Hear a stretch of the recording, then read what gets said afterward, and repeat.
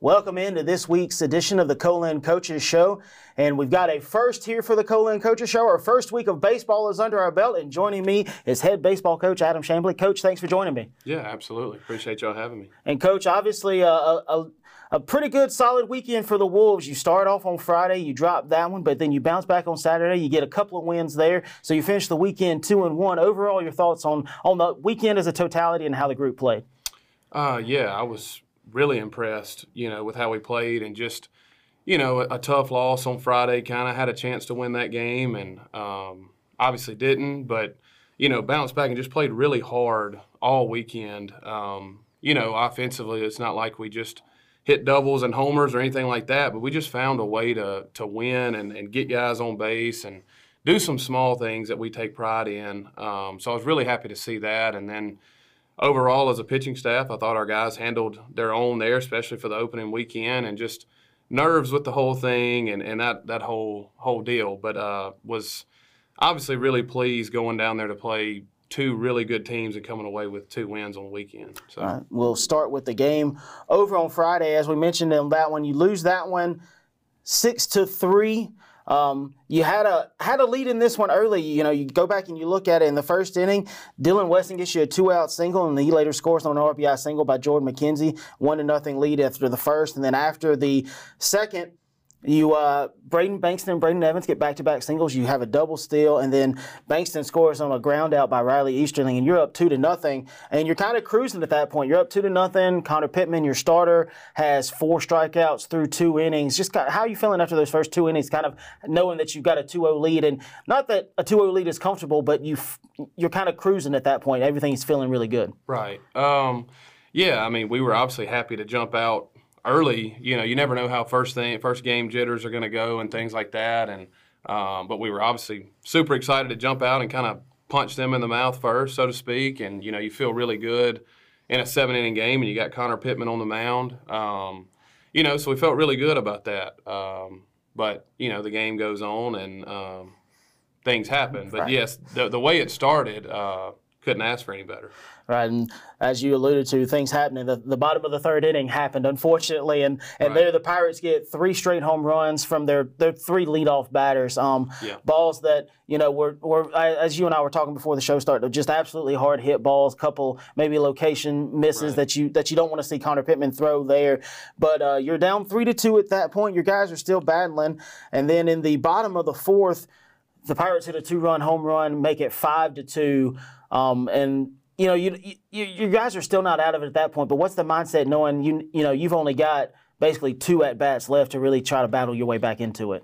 Yeah, that's the tough thing about 7-inning games, I'm not a huge fan of 7-inning baseball games at this level. To me, it should, the purest form of baseball is 9 innings. But, we do play a lot of 7-inning games at this level, so definitely. And I told our guys, hey, man, we're still completely in this thing. You never – all weekend, kind of one of the reoccurring things to me offensively is there were multiple times, I don't remember the exact number, but we get 2 outs with nobody on and still find a way to score a run or 2. So, I was telling them, hey, we're never out of it, and understand, yes, they have an explosive offense, but we can't worry about what they're doing and get caught up and maybe feeling lesser. That was one thing I was kind of worried about is, they've got a couple of high-profile guys, but, hey, at the end of the day, we're all human and we can all make mistakes and just play baseball and see what happens. Yeah, in the top of the 5th, you do kind of claw your way back into it. Braden Bankston, again, a leadoff single, advances on a 1-out single by Riley Easterling, and then later scores on a single by Brentley Berry. It's 5-3 at that point. And then you also have Tucker Jones, who reaches on catcher's interference. And I think really from the 4th, 5th, throughout the rest of the time, the highlight, the thing that you would look at is kind of missed opportunities. Right. You had 2 runners on with 1 out, back-to-back outs, unfortunately, and that kind of ends that inning when you had a chance to get back in it. And even in the 4th inning, you had Riley Easterling who hit a 2-out double, and then you had a ground out. Right. And then you also had a single by J.D. Weed.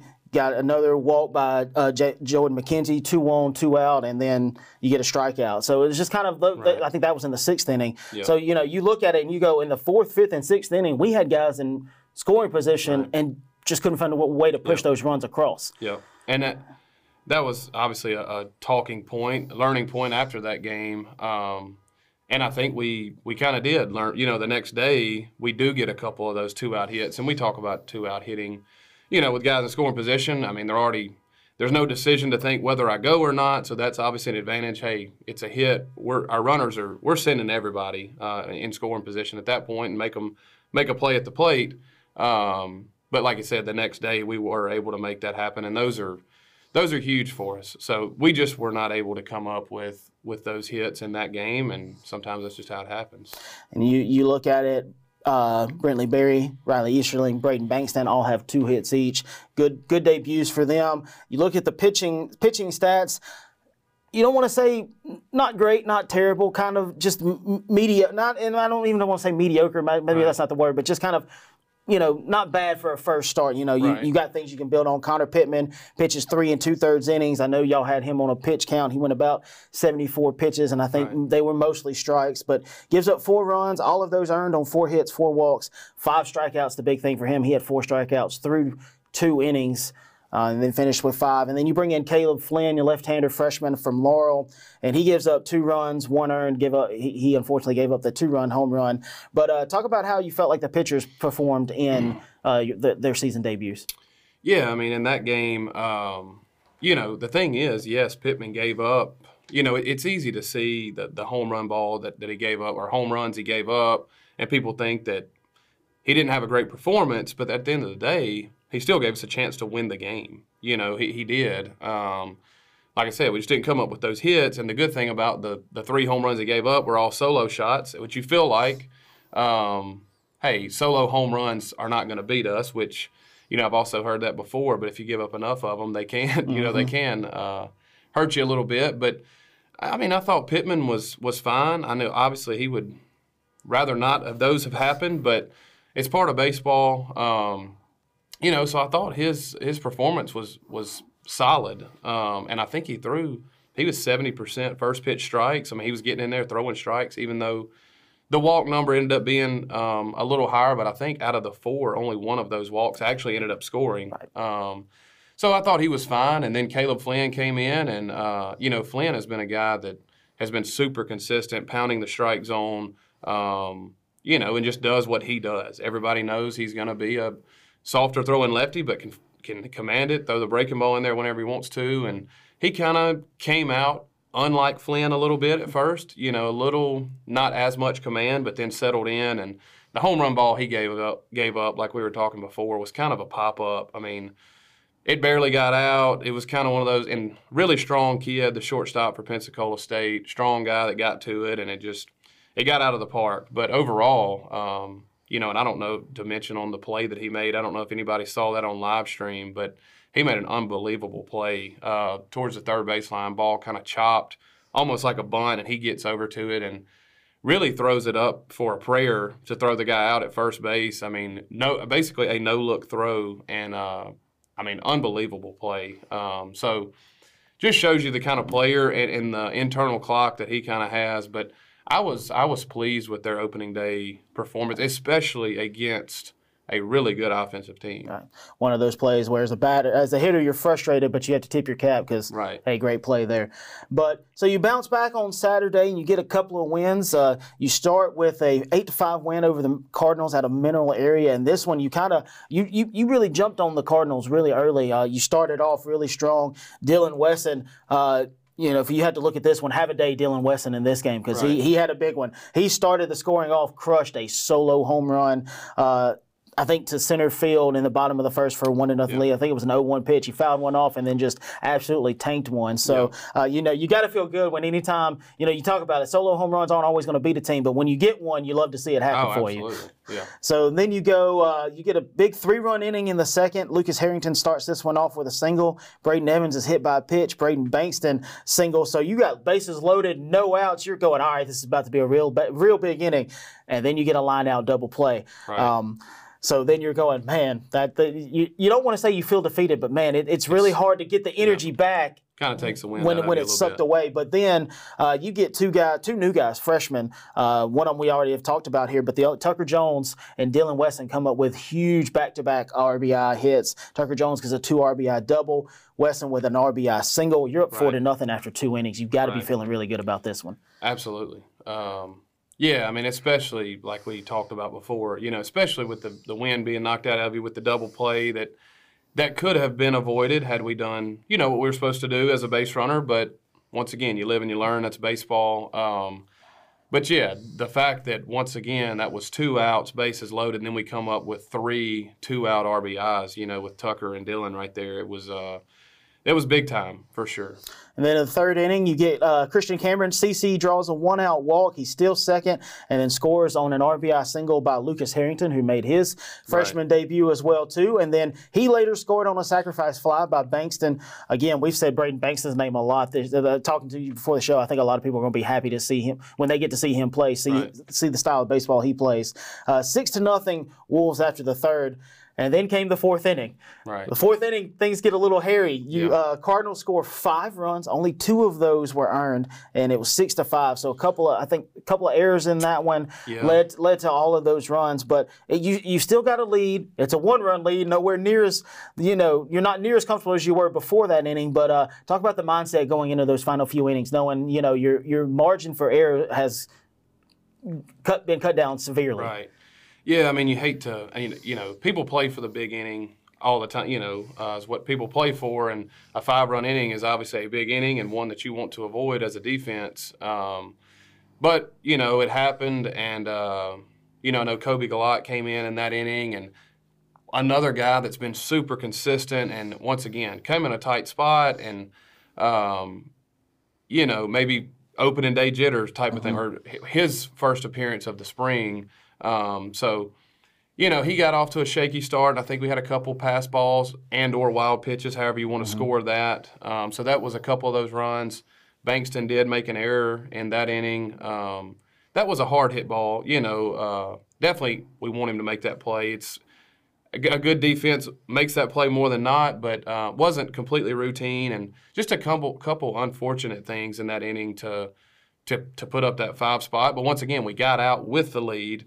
And we were able to stay resilient and add to the lead we already had, and not let that inning define the rest of the game. That was obviously something we were proud of. Right. So talk about adding to it. You add to it in the top of the 6th. Brentley Berry, Tucker Jones draw back-to-back walks, and then they later score in the inning. It's 8-5 after that, and then really it felt like Kobe Galat kind of became, turned into the Kobe Galat. We've seen him be a lot last year during the freshman. He retired 6 straight in a row to really seal that one for you. So, in this one, you look at it, Dylan Weston, J.D. Weed, Lucas Harrington, all new guys here to the Colin family, to Colin baseball, all had 2 hits each. So, anytime you have guys who are new to your program and they're given those kind of days, you feel good about it. Well, again, we talked about Dylan Weston have a day, 2 hits, 3 RBIs. Tucker Jones had 2 RBIs. Harrington and Bankston with an RBI each. So really it felt like a total team effort in this one because we highlight them, but you had several guys who also had 1 hit each as well, too. You were able to just kind of spray some hits out. And you look at the pitching there. Jordan McKenzie gets his first start, really his first start in 2 years. We talk about the fact that he was injured all last year, had to miss out the year. So, this being his first weekend back baseball, because I don't think he got to play a ton during the fall. He had a little injury thing there as well, too. But he started and gets the win on 3 2/3 innings pitch. He had 4 runs. 2 of those were allowed, 2 hits, 2 walks, 2 strikeouts. And, of course, we talked about Kobe Galat. You turn to him. He gets a save in this one, 3 1/3 innings of relief, 1 earned run, 1 walk, 1 hit, big one, 4 strikeouts. So, you turn to your sophomores in this one, they really get the job done for you. Yeah, I mean, it was great to see J-Mac back out there, which he got to play, obviously played third base the day before, so his jitters were maybe gone a little bit, but first time back on the mound, especially after, the UCL tear and that kind of thing. So it was just great to see him out there, and I thought once again, I mean, everybody gave us a chance to win this weekend. There were no performances where it's,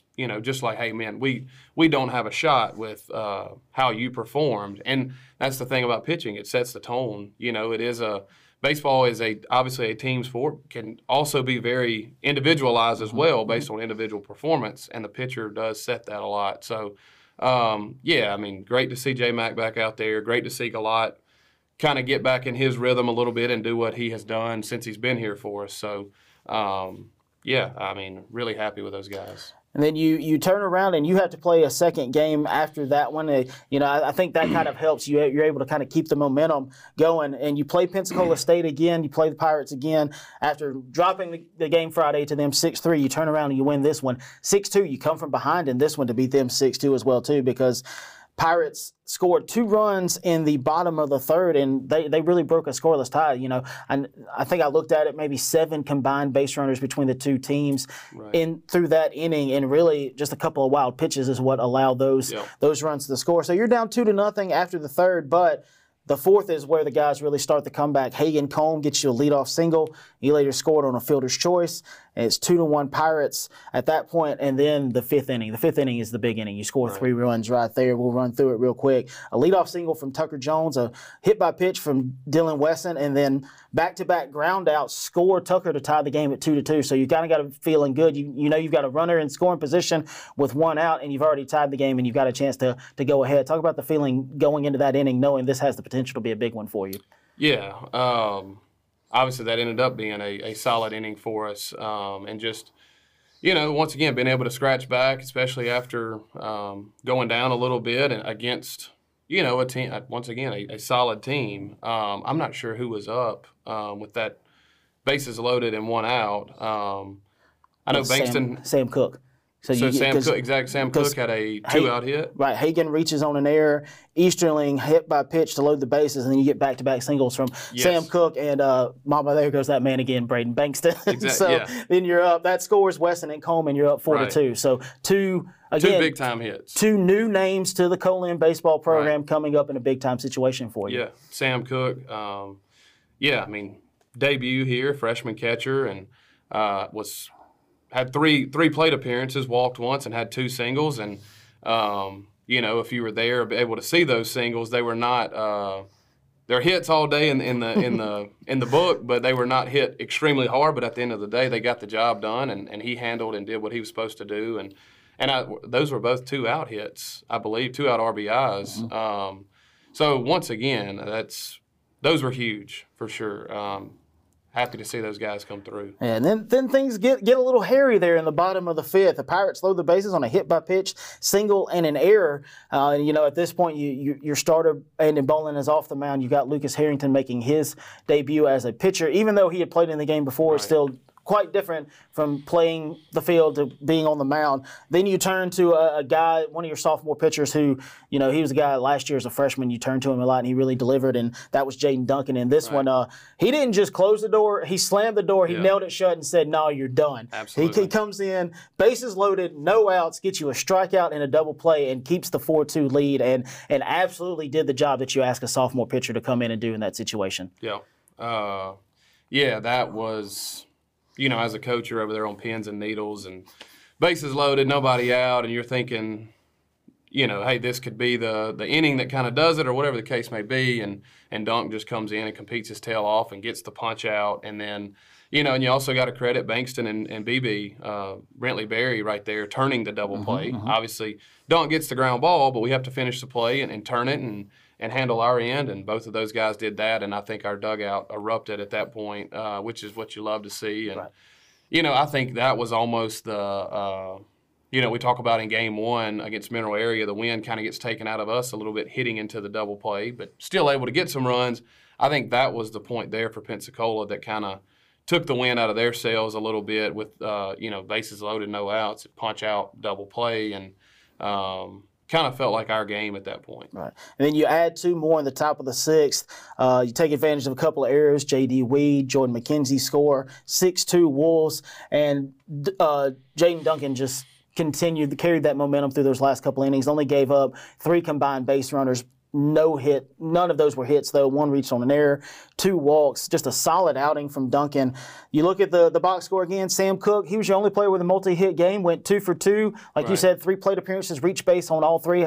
Heck of a debut for a freshman catcher. You also had BB, J-Mac, Sam Cook, Braden Bankston all had 1 RBI each. And I think one thing that really stuck out to me with this one is I think there were 5 hits as a team, but one thing that really stuck out was the team drew 6 walks. Yep. And anytime you get that many walks, some of them are bound to come across, and those are going to lead to runs, and that's kind of what helped lead to this win, I think. You look at the mound, again, Andy Bolin got the start, gets a no decision. 3 innings pitched. He allowed 2 unearned runs on 3 hits.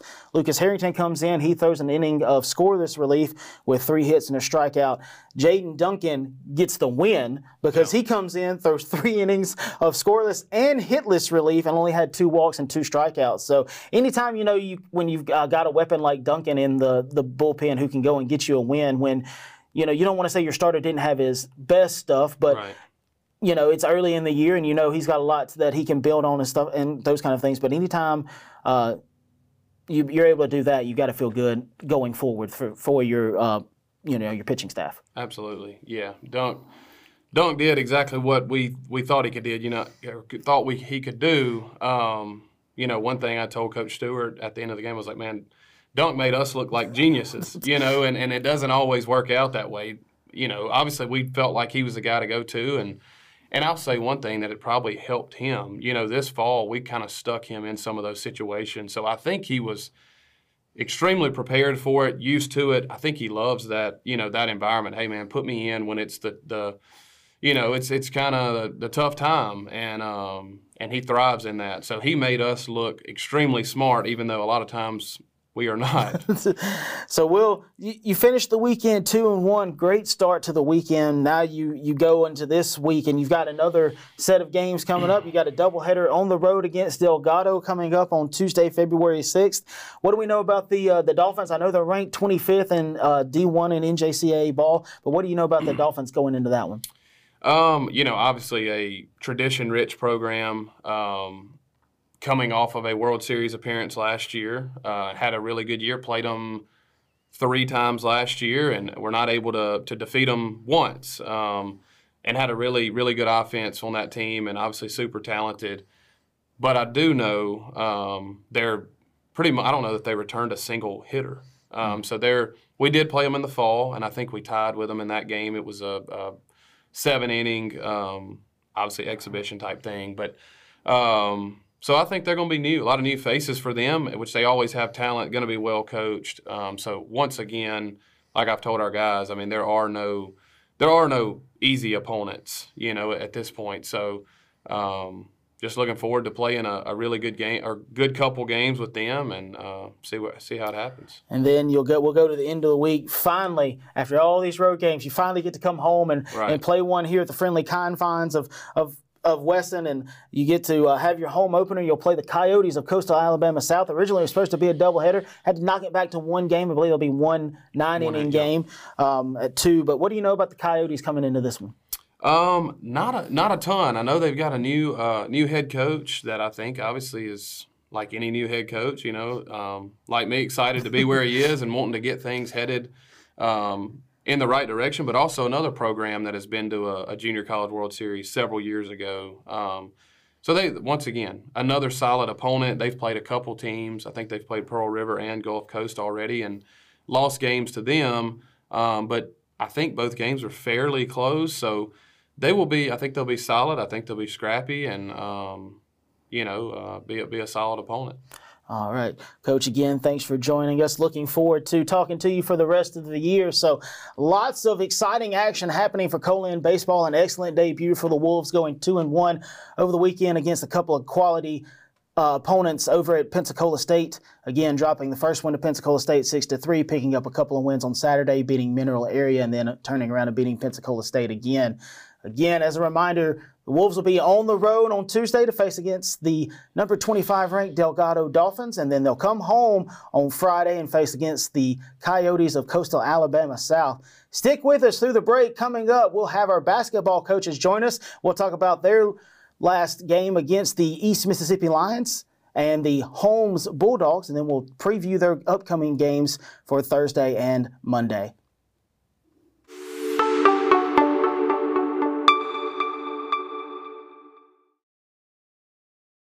Welcome back in. Thanks for sticking with us through the break. We'll turn to basketball now, and joining me is our head women's basketball coach, Dr. Britta Stevens. Coach, thanks for joining me. Thank you. And Coach, the last couple, you had one of them go your way, one of them not go your way. You went 1-1 over the last week. We'll start with the game against the Lady Lions back this past Thursday. You hosted East Miss. You were able to win that one 65-58, got your first win in conference for the season and in your career as a head coach. Just talk about how the team played in this one. Yeah, we were really glad to get that win under our belt. You know, it was a conference win, and we were 0-3 in conference, and we knew that one was really important. It's really important in this league to win the home games.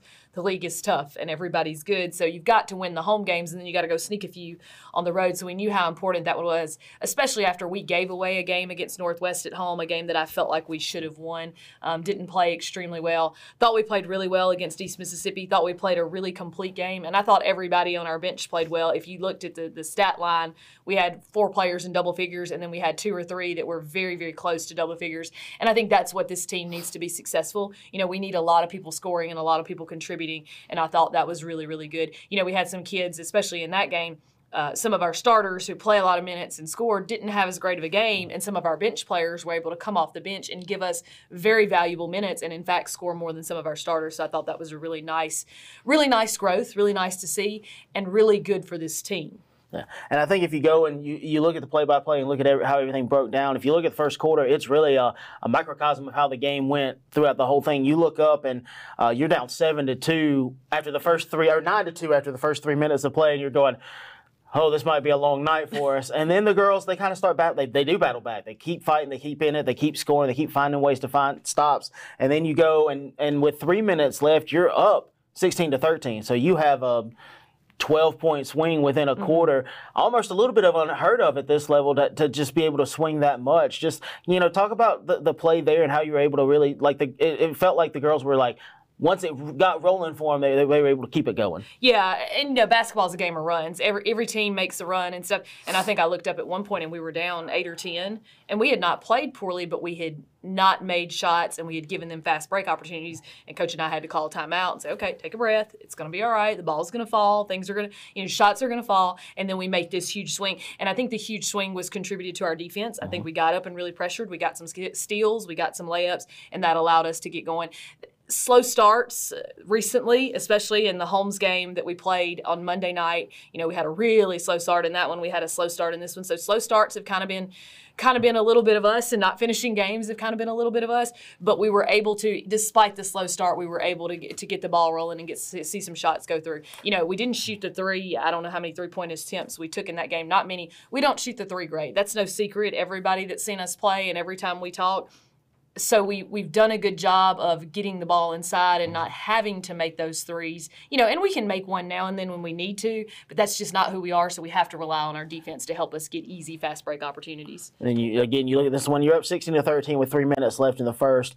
Lady Lions make a big swing. They take a 21-18 lead at the end of the first. So you're down after that. But then the second quarter really belonged to your team. You outscore them 14-8, and you take a 32-29 lead in at halftime. So at halftime, you're feeling really good. And then the third quarter, it's kind of the reverse. It's an 18-14 swing for them. They're leading after the third quarter. And then the fourth quarter, you know, we've talked about struggling in the fourth quarter. This is one of those that you circle and go, yeah, we need more like this. Right, you outscore them 19-11 to get the win. And it just really felt like in that fourth quarter, you were able to just, you know, the girls just found another gear and were able to really pull away there at the end. Yeah, at halftime we went in and we talked about, hey, we had a really good first half. I thought we played a really good first half of basketball. Defensively, I thought we may have had one of our best defensive first halves, especially just playing a lot of half-court man, because we did not change very much. We didn't play a lot of zone. We didn't play a lot of tricks.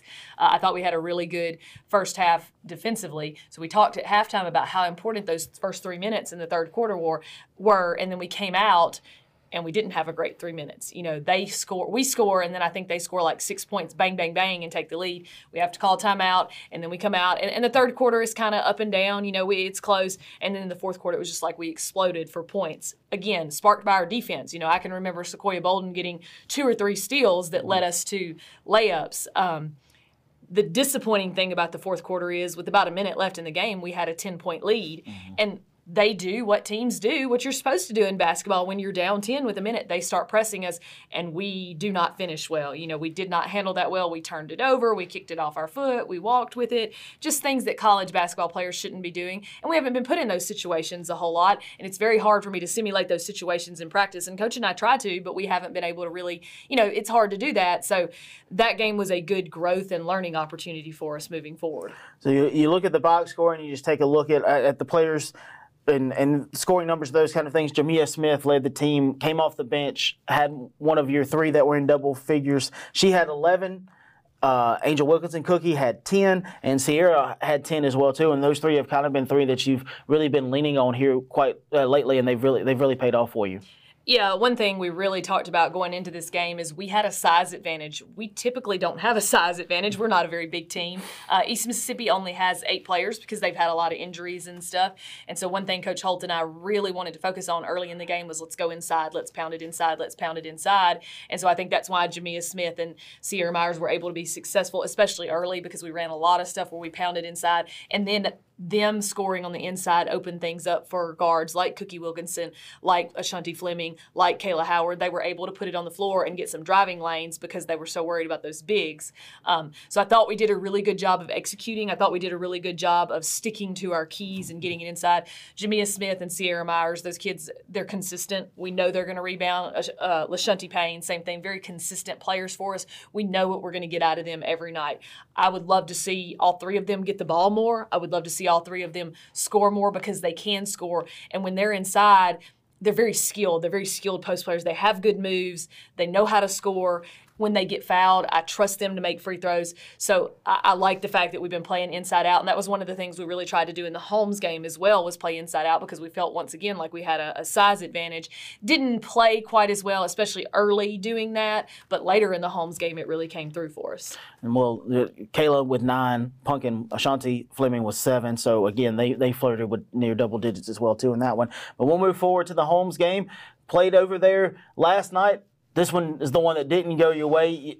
And you almost want to say, despite the bad start, you kind of feel like you almost let this one slip away from you, because you had opportunities despite a not great start. But how do you feel about how the team played overall? Overall, I don't know if I could be more pleased with how we played, the fight, the relentlessness, the toughness, just super pleased. And that's when I went in the locker room after the game. Coach Holt and I went in the locker room. I said, I don't know if I've ever been more proud, because we didn't give up. We dug a massive hole to start the game. It was 15-1. At one point. They made 3 or 4 threes. We took a couple quick, bad shots. We did not rebound, and then we didn't get back in transition D, which left some of their shooters, because they have a couple of really good shooters open. They hit quick transition threes, and we look up, and 3 minutes into the game, we're down 15-1. And it was a morbid start, and I'm sitting there going, are we going to score? Are we going to score? And I tried to be calm, but I was on the inside. I was panicking. I know Coach Holt was panicking too, because we didn't know what was going to happen, and we were able to chip away at it. And it took little by little. I think at halftime it was an 11-point game. And an 11-point game, okay, we got a shot. The kids see, hey, that's not so much. We can do that. At one point in the third, we cut it to 5. And I was like, all right, we've got it to 5. We give up 3 offensive rebounds in a row, and the kid gets an and one, and it goes to 8. And then at that point, it was kind of like, okay, this is going to be tough, because we had spent so much energy and we'd worked so hard to come back. I didn't know if we would be able to do it again. And we did. The game ended up being an 8 or 10-point game, so we were able to close the gap, and we kept fighting and stuff. But we just had to. We dug such a big hole early that it was hard to come back. Right. Yeah. I think if you looked at the start of the game, it's a kind of tale of 2 polar opposites. The Lady Bulldogs were red hot with their shooting, and unfortunately for the Lady Wolves, we were ice cold. And, that was the one thing that stood out to me. I was like, man, we're getting some good looks. They're just not falling, and it just kind of felt like once you got that first point, the girls were like, all right, we're on the board. Now let's start chipping away at this thing. It was 25-10 after the first. Like you said, I believe it was 41-30 at halftime. And then in the third quarter, like you said, you really gave yourself basically a fighter's chance. And then they pulled away late. It ended up being a 73-60 game. But you look at that, and I don't think that 13-point margin is indicative of how – it's not indicative of how close this game was and how much you really did. The ladies really did stand a good chance at stealing this one despite such a bad start. Yeah, despite the bad start. And look, that's going to happen. And you have bad starts, you have bad finishes. That's all part of basketball, games and runs. But despite the score, despite how concerned I was early in the game that they were fixing to blow us out, just the fact that we never gave up. You know, we had some kids last night who don't play a lot, who got a chance to play and came in and stepped up and gave us huge minutes and did some great things. And so that's encouraging for our team moving forward.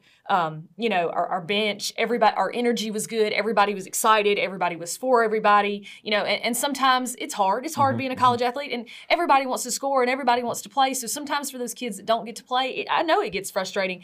And so last night was a good night where everybody got a chance to contribute and be successful.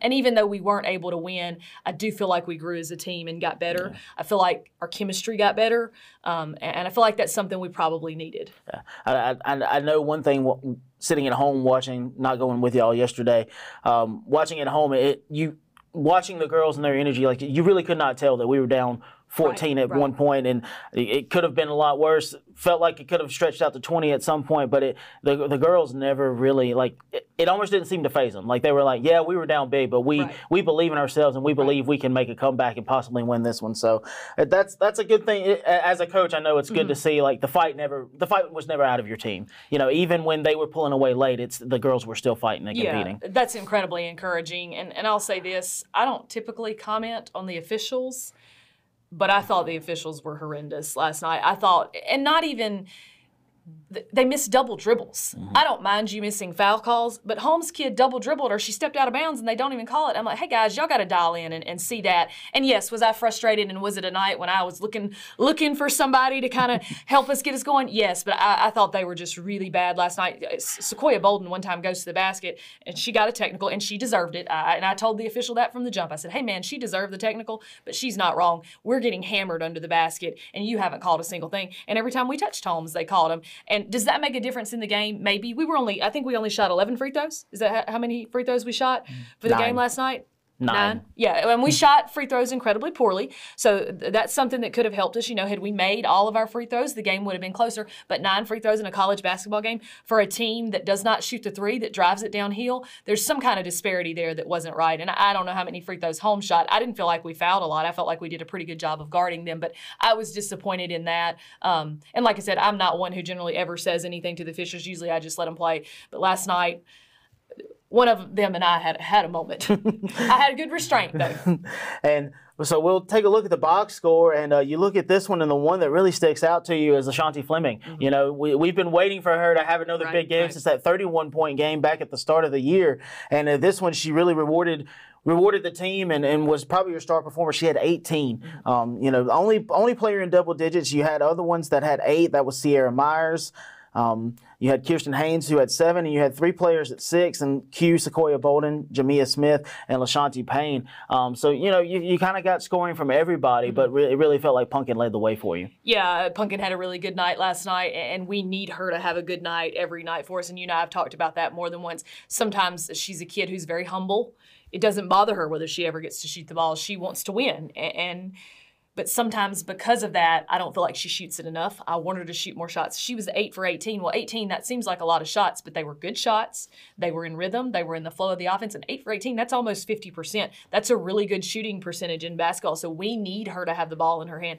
I felt like last night, as opposed to some other nights, she wanted the ball more. She went and got it and said, hey, give me the ball. I think of those 18 shots, she shot 7 threes. That's a number that I'd like to see go down. And she and I talked about that after the game, especially when we're running some of the ball screen stuff. Don't go behind it and shoot the 3. I don't want you to do that once in a while, but I want you to get downhill and let's shoot the pull-up or let's get the foul call because that's her strength. That's where she's better at. And so we need her to keep putting up numbers like that. I didn't think Sierra Myers and Jamia Smith had bad nights, but I didn't think they shot it as well, especially like they did against East Mississippi. I think early, if some of their shots had fallen, then this game is completely different. And early, we did try to go inside to them, and they got good looks, like you said, but we just couldn't get them to fall. Not only could we not get them to fall, but the other 4 that were in there with them did not do a good job of going to offensive rebound.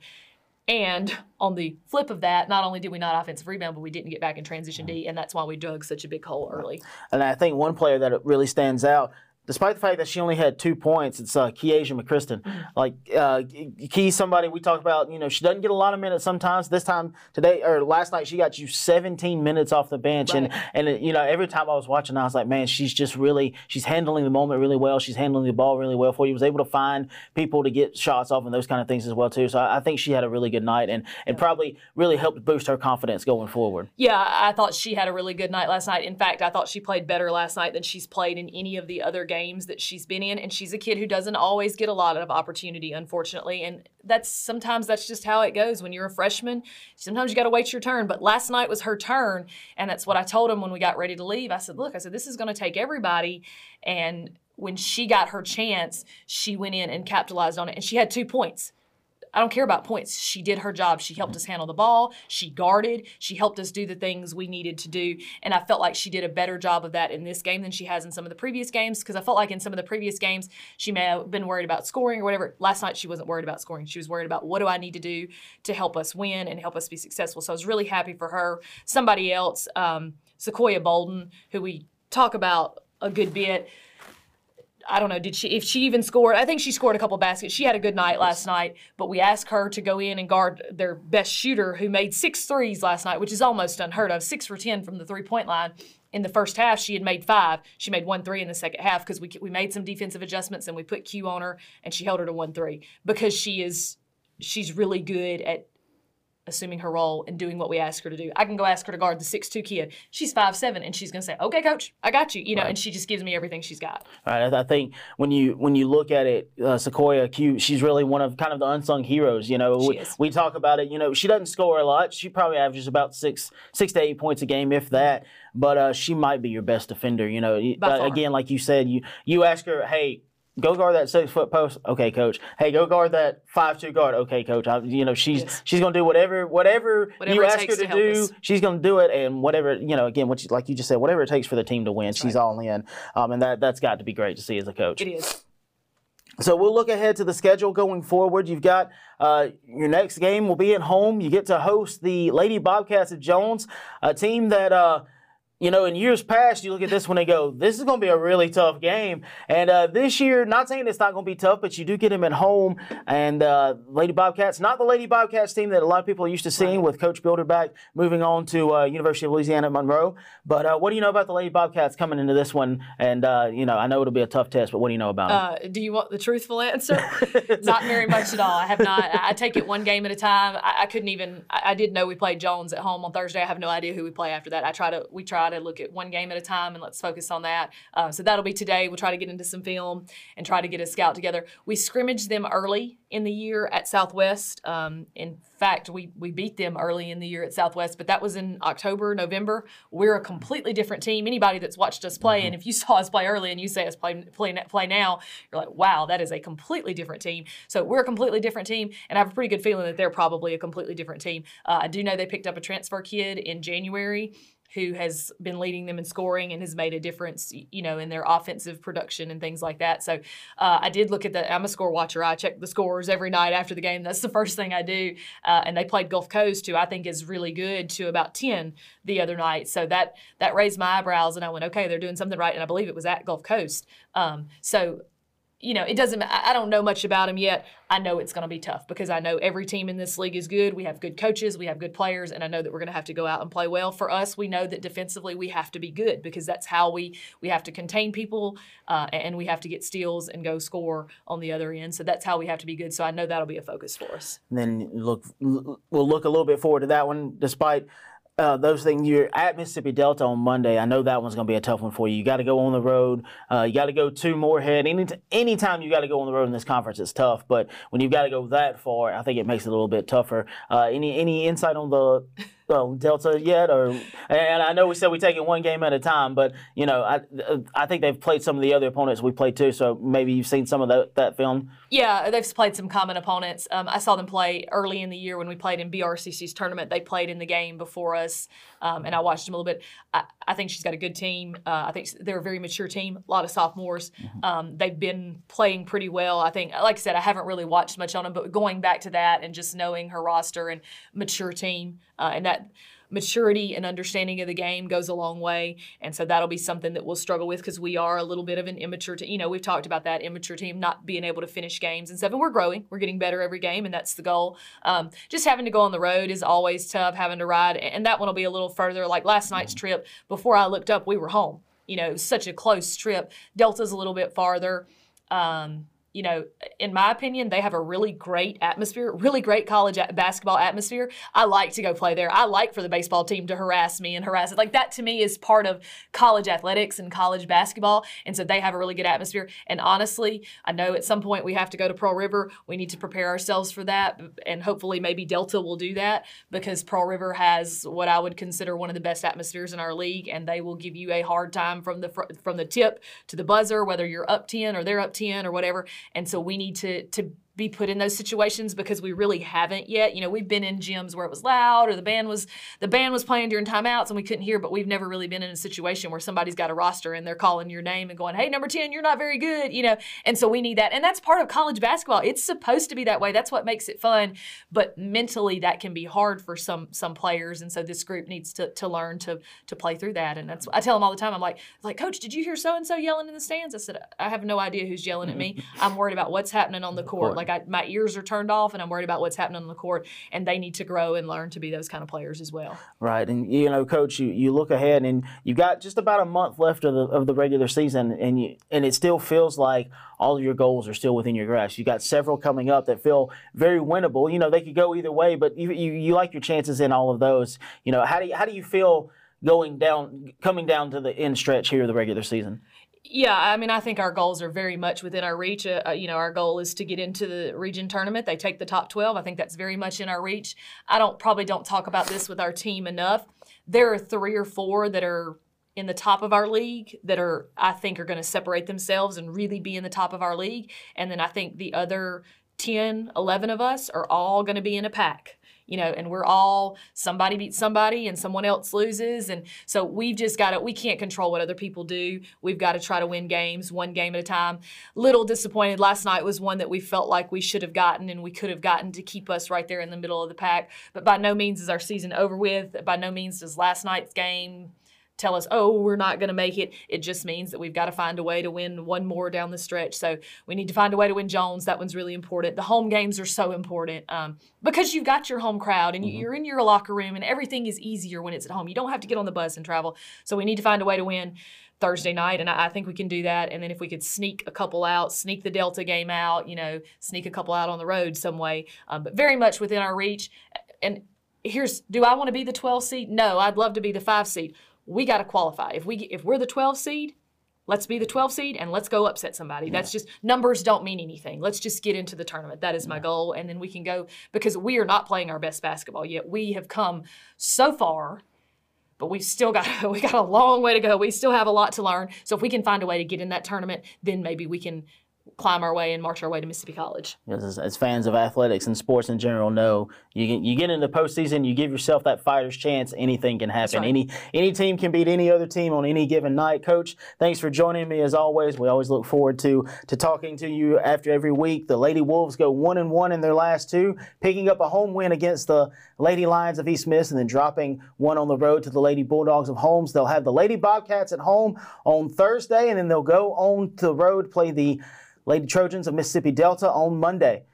Stick with us through the break. Joining me next will be head men's basketball coach David Sanders. We'll find out how the Wolves have done against the Lions and Bulldogs, and then we'll talk about their upcoming matchups against the Bobcats and the Trojans.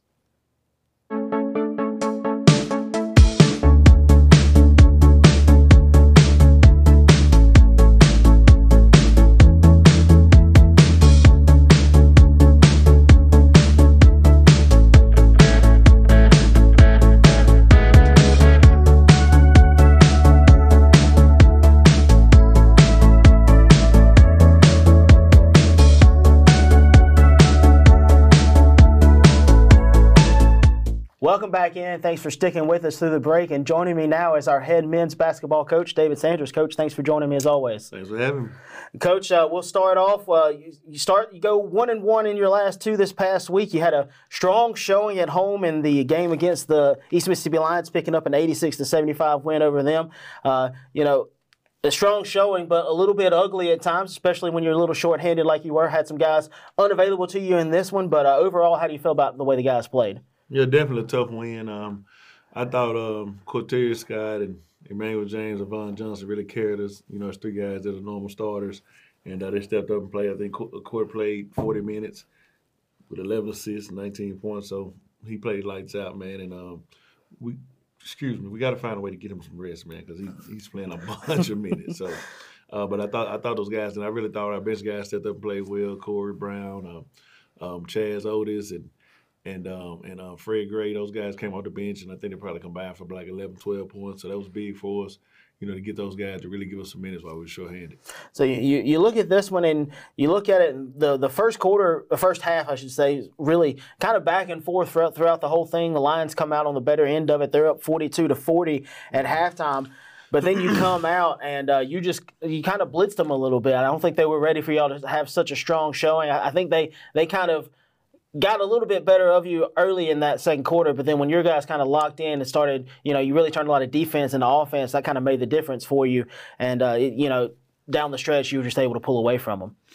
Yeah, I think I was telling the guys just yesterday, right now we're ranked, you know, first or second in the league in scoring. So, you know, we're doing a pretty good job putting the ball in the hole, but we're at the bottom of the league in defense. So whenever we lock down on defense and get a few stops in a row, we normally score. So that's kind of what happened in that East Mississippi game. And I always harp on stops and score, putting them back to back.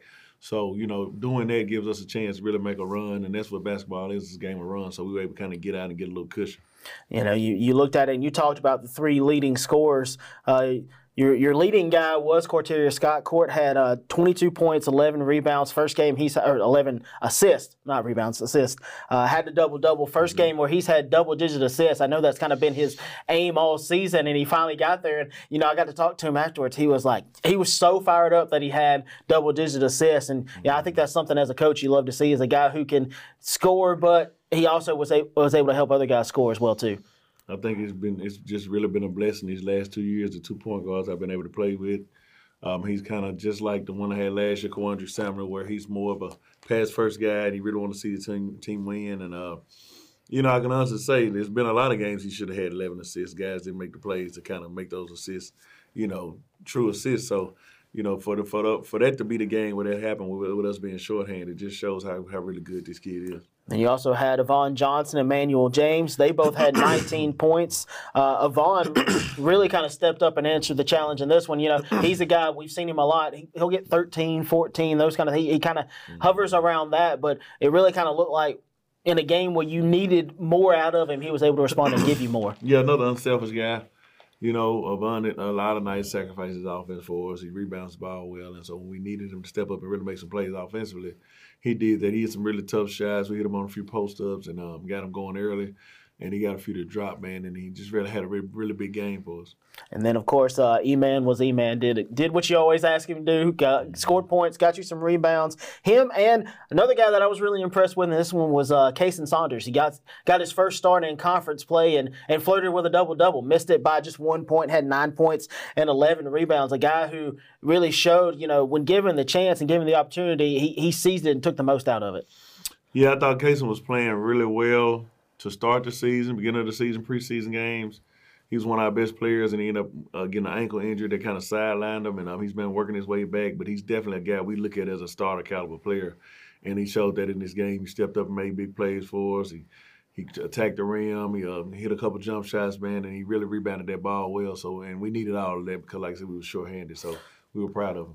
And you don't want to not mention the other guys in this one as well, too. You mentioned them already, but Antonio Otis, Chaz had 5. Corey Brown had 6. Trayvon Taylor had 3, and Fred Gray Jr. had 3 as well, too. So all the guys you played, they all contributed in some way, and that's something you like to see. I know you love to see as a coach. When you're shorthanded, you got everything out of those guys that you asked for. Yeah, when you're playing with 8, you got to, you know, everybody's going to have to chip in, you know. That's normally the number, you know. Rotations are normally consist of 8 or 9 players. So we only had 8, and we had to use everybody, and I thought those guys came in and played really well for us. Antonio hit a big 3 late in the game for us to kind of give us a little cushion. Fred hit a big one in the first half. And so, you know, and Trey is always a really good shooter for us. He gave us some great minutes.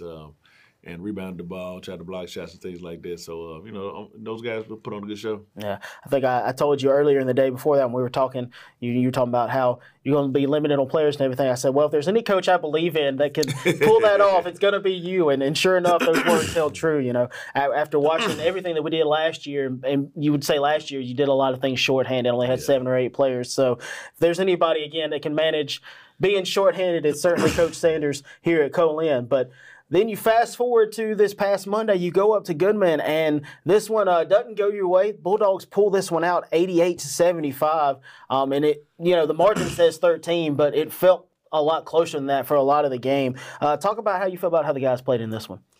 I thought we were real sluggish. I think what I've been dealing with this team is, they really get up for, the really tough games and the games they feel like they have a chance to really get beat.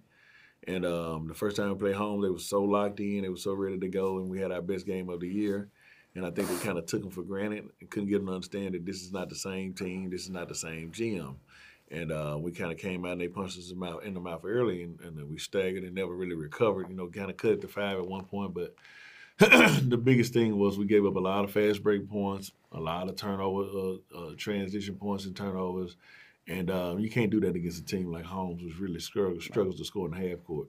They beat us down the floor several times for easy layups. And, in a game where you really lose by 11, I think the kid dunked, but, at the end to make it 13. But 11-point game, and you probably give up 30 to 40 points in fast break points and turnover points. So, it's just one of those things where, you gotta, when you go on the road, you gotta play flawless basketball when it comes to defense. You gotta get back and keep people in front of you. And we just kind of been struggling with that. Really young, only got 2 sophomores. Both of those guys really had never played college basketball, so you really got a team full of freshmen, and we just kind of got our ups and downs right now. But hopefully, Jones is coming up, and they'll be one of those games that I feel like they'll be ready for because it's a big game. So, those are not the games that I worry about. It's the trap game. So.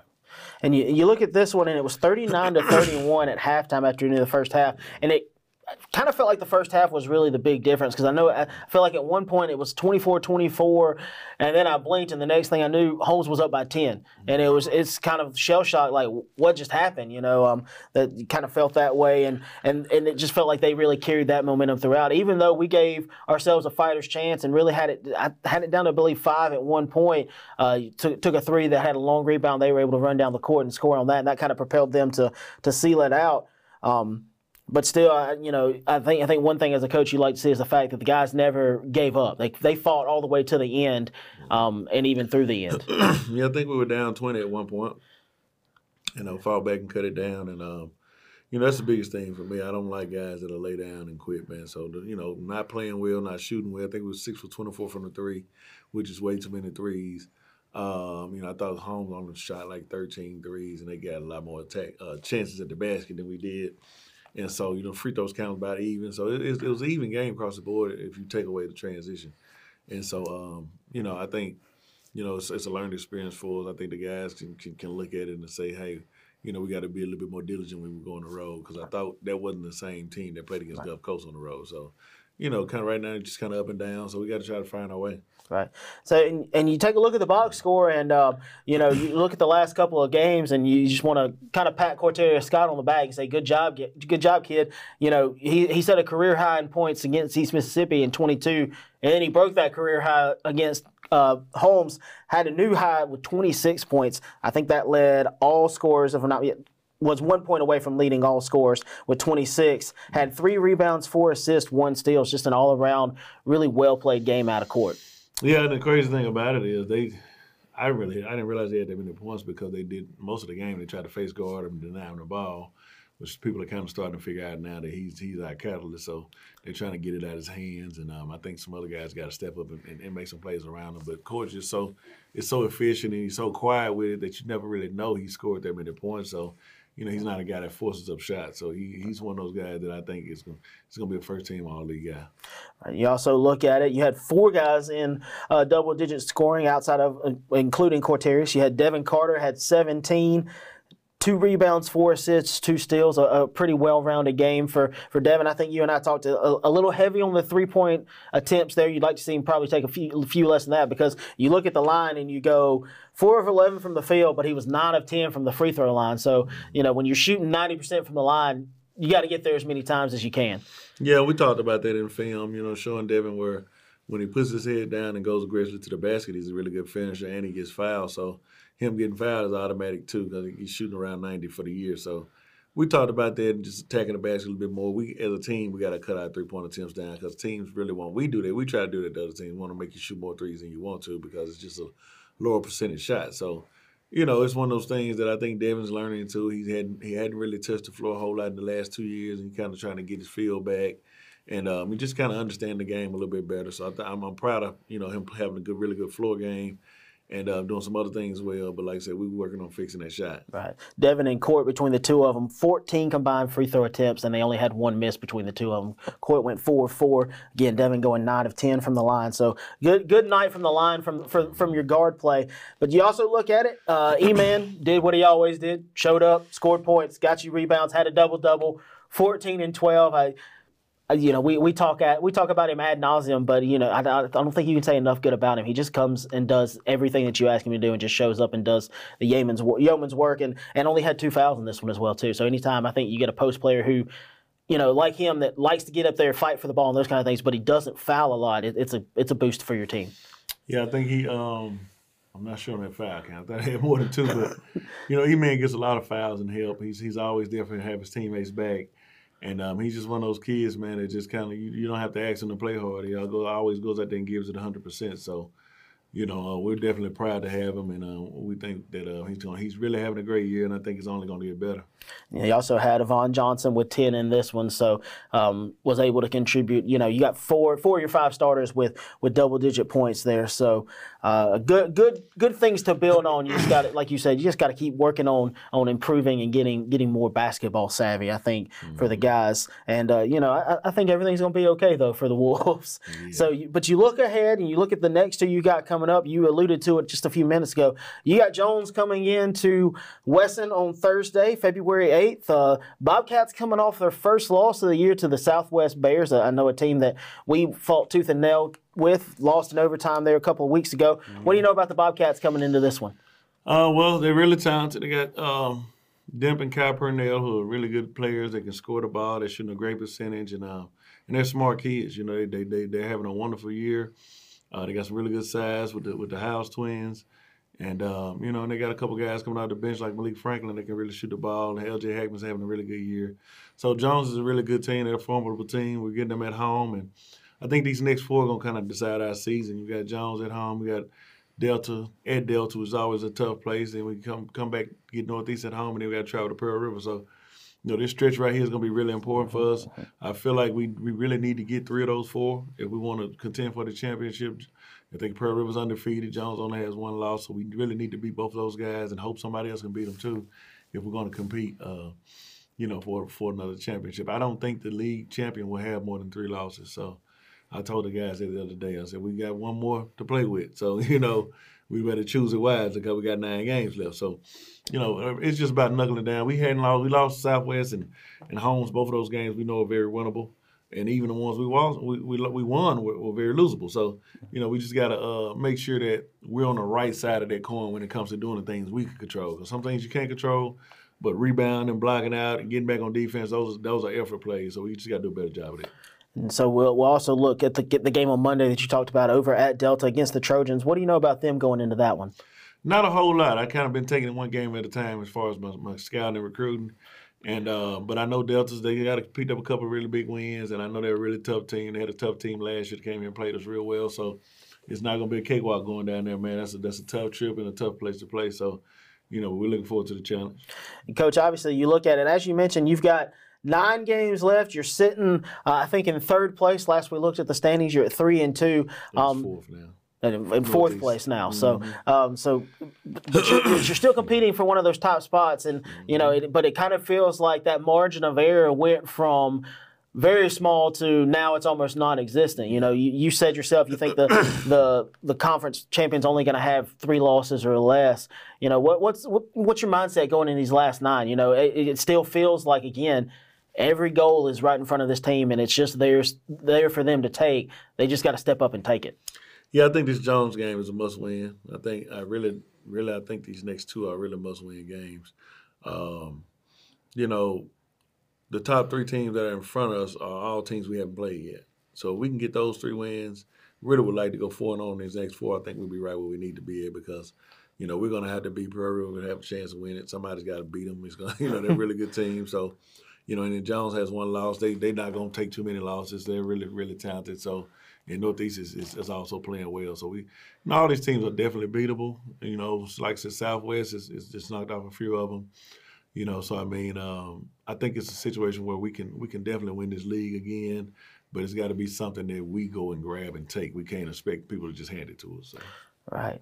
So that'll wrap up this week's edition of the Colin Coaches Show. A lot of exciting action for the Wolves, both in the past and in the future coming up in a very talented men's basketball conference. But we'll look at the week ahead here for the Wolves. You'll have the golf team on the road on Monday and Tuesday participating in the MJCCC Invitational. And then you'll have the basketball teams competing on Thursday against Jones. And then Friday, baseball will have their home opener against Coastal Alabama South after they played on Tuesday at Delgado. And then the tennis teams will also be playing on the road at Hines on Friday. So lots of action-packed action for the Colin Wolves this week. I'm Kevin Kaiser, Sports Information Coordinator here at Colin. Thanks for tuning in this week, and we'll talk to you next week.